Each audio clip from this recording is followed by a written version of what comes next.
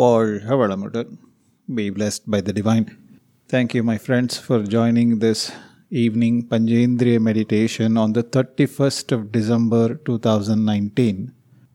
May this coming year shower you all with good health, long life, enough wealth, peace, prosperity, fame, and wisdom.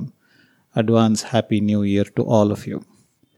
Today, in this evening, I thought I will share with you a little story, more of a metaphor that I read about the camel, the lion, and the child. Nietzsche's 3 steps to a meaningful life. Nietzsche was a great author. Friedrich Nietzsche in 1882 was a fantastic author, but he lived his life with a number of health problems, mental health issues, post-traumatic stress syndrome, because he was a medical officer, a medical orderly, in fact, in the Franco-Prussian War, during which he had also contracted diphtheria and dysentery. Woman that he loved very deeply, to whom he had proposed to a number of times, had abandoned him. But Nietzsche was an extraordinarily gifted young man. He had studied for a PhD while still a teenager and was awarded a tenured professorship at a remarkable age of just 24. He was a budding philosopher in the late 80s and excelled as a soldier, a horseman. But he was, as fate would have it, he was made captain in the Prussian military. But he had a riding accident and his eyesight was falling. That ended his soldier career. He then came back to academia, where he started excelling all over again. Nietzsche was actually, I'm not sure how to pronounce it, maybe it's Nietzsche. Nietzsche was a gifted writer as well as a prodigy in academics. He developed an extraordinary insight to some of the most deeply buried ideas that structured our beliefs. He wrote several books: Human, All Too Human, Ultimately Meditations, and The Joyful Science. He was a philosopher with a profound sense of belief in the possibilities of human beings. At some point of time, I think around 1882, he wrote one of the most extraordinary books of the philosophical arena, Thus Spoke Zarathustra. The book is a philosophical novel about a hermit called Zarathustra. From his habitation in a mountain to a fictitious land, where he starts to talk about series of his wisdom as ideas. Of course, there was a Zarathustra as a legendary namesake. He is the founder of the ancient Persian religion called Zoroastrianism. You may have heard about Zoroastrianism in Tamil Nadu, in Madurai. There is even a settlement of these Zoroastrians. There is even a Zoroastra college in Madurai. This prophet is credited as being the first to devise the binary morality of good and evil. That, of course, made its way into Abrahamic religions and, of course, was the root of every other religion, including Hinduism. Nietzsche preached life affirmation, an honest and courageous questioning of all the doctrines, all the philosophies, all the principles that hold people back, no matter how prevalent they may be. That very much should be sounding like our Guru, Yogiraj Sri Vethathiri Maharishi, who questioned every belief, every doctrine that we have today in the modern world. Nietzsche developed his own doctrines, which served as a toolkit for people who want to become what the philosopher called a complete man, who have the mastery over your emotions, who take joy in simply existing, who create above all else, who are a great creator. Zarathustra was the perfect mouthpiece for Nietzsche because he believed Zarathustra could make right what was his ultimate mistake, morality. Zarathustra created this most calamitous error, morality. Consequently, he must also be the first to recognize it. So that is like consciousness awakening in itself. So Nietzsche believed that obsession with shaky concepts like nations, races, religion, area, groups, states, etc. prevents the individual from finding their higher selves. So therefore, he said that one needs to become free in the mind of all these precluding bad ideas. They didn't really start calling them as evil, Through the mouth of Zarathustra, close to the beginning of the book, Nietzsche lays out 3 metamorphoses that the individual must go through to find true freedom and an abundance of creative power. Using allegorical imagery, he described the metamorphosis as the camel, the lion, and finally the child. So what is this? What are these 3 things?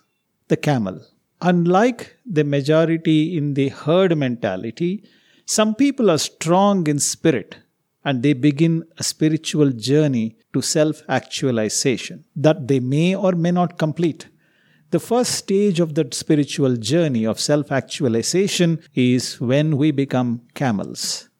As bizarre as this metaphor sounds, it makes a perfect sense, it makes a lot of sense.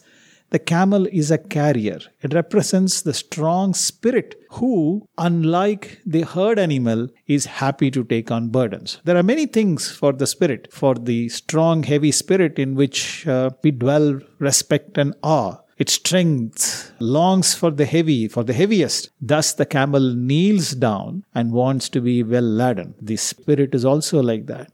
Those of us who are strong in spirit want to dwell deeper into the meaning of things. But that task requires carrying a lot of baggage. We want to be well laden. We want to take on the heavy load because the spirit of the camel seeks to rejoice in its strength, to carry into the desert with reverence for all those heavy burdens that are great and good. We read, we travel, we learn, we uncover. The weight adds up. There is so much of knowledge, so many great minds that came before us that we can hold in reverence. We rejoice in our strength in carrying their burden. What's more, the camel takes on the most difficult things that life throws at it. The camel must overcome fear, confront truth, endure unrequited love, and so on. But the desert is lonely. The camel spirit no longer wants to bear the burden of ideas and knowledge that are not its own. The world, the camel has discovered, does not have essential or universal values. There is no meaning of life. The camel develops the desire to unburden itself, take control of its own destiny, and say its own, I will. The second metaphor, the lion. But to unburden yourself and create your own meaning and destiny, you must undergo a transformation. In the lonely desert, the second metamorphosis happens. To fulfill its destiny, the spirit needs to rule over the desert, to become lord of the desert, to capture freedom. In order to do so, the lion, Nietzsche tells us, must struggle with the existing lord. The existing lord is a dragon called Thou Shalt. And that dragon is the great barrier to true freedom. Thou shalt is permission. It's all the moral laws and societal values that have come before that tell us who we are and how we should act. Do this, do that, don't do this, don't do that. No, this is not how it is done. No, this is how it is done. This is the family custom. This is the social custom. The dragon is seductive. It sparkles with golden scales. On each scale glitters a thou shalt, you shall. The thousands of scales represent thousands of years of the thou shalts that have come before us. The centuries of codes of how you ought to think and act. The dragon is the enemy of true self-mastery. When confronted by the dragon, the lion says, I will. Why not? Why don't I do this? But the dragon retorts that all values are already created. Every one that makes up its golden scales. The dragon says, there shall no more I will. The lion must then fight the dragon to become the lord of the desert and win its freedom. As the lion confronts the dragon, it roars what Zarathustra calls the sacred no. The sacred no is the rejection of all values that came before the lion. Nietzsche was stateless. He had given up his citizenship in Prussia. Jobless and godless. He had to fight those who disapproved of the life choices he had made, including his own family. When describing the lion, he was perhaps writing from his own personal experience. The overman, the perfect human being he believed was a true individual, one who must build self-mastery on his or her own terms. The third metamorphosis, the third paradigm, the child. The spirit now wills his own will. Those who have relinquished the world that came before them now have the power to conquer. Imagine a state of the pure individual who is unburdened of the rules, customs, conventions of the society. Imagine the person who wills their own destiny, makes up their own values, that they do not impose on anybody else, and exists in a liberated state of free creativity and play. What does that state resemble that is right under our noses? Of course, it is the child.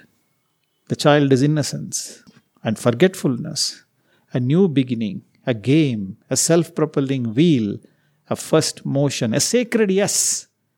Nietzsche believed that the truly free spirit will resemble children at play who discovered the world for the first time, unburdened by what came before, hence the forgetting. The child is curious and filled with wonder. The child is not weighed down by rules and values. The child discovers for themselves the meaning in things. Having uttered the sacred no to reject everything that came before, the child shouts the sacred yes that affirms life. We can create our own lives, to take the risks to find what we want from life. The sacred yes, Nietzsche tells us, is the game of creation. The spirit becomes its own will. It wins its own world. My friends, what this little story tells us is exactly what our Guru has been telling us. Do not believe the words that he has spoken to us. Question everything with a childlike curiosity. Say a no for every custom, every belief that you hold till today. Say yes for every new lesson. Usher in the new in your life. Bring in fresh breath of air. Open the doors to new wisdom. Let the new year bring you freedom. Not just freedom of any kind, but freedom of the mind, freedom of the spirit. Happy New Year. வாழ்க வளமுடன். Be blessed by the divine. Thank you so much for joining this evening meditation, a little journey into the freedom of the mind.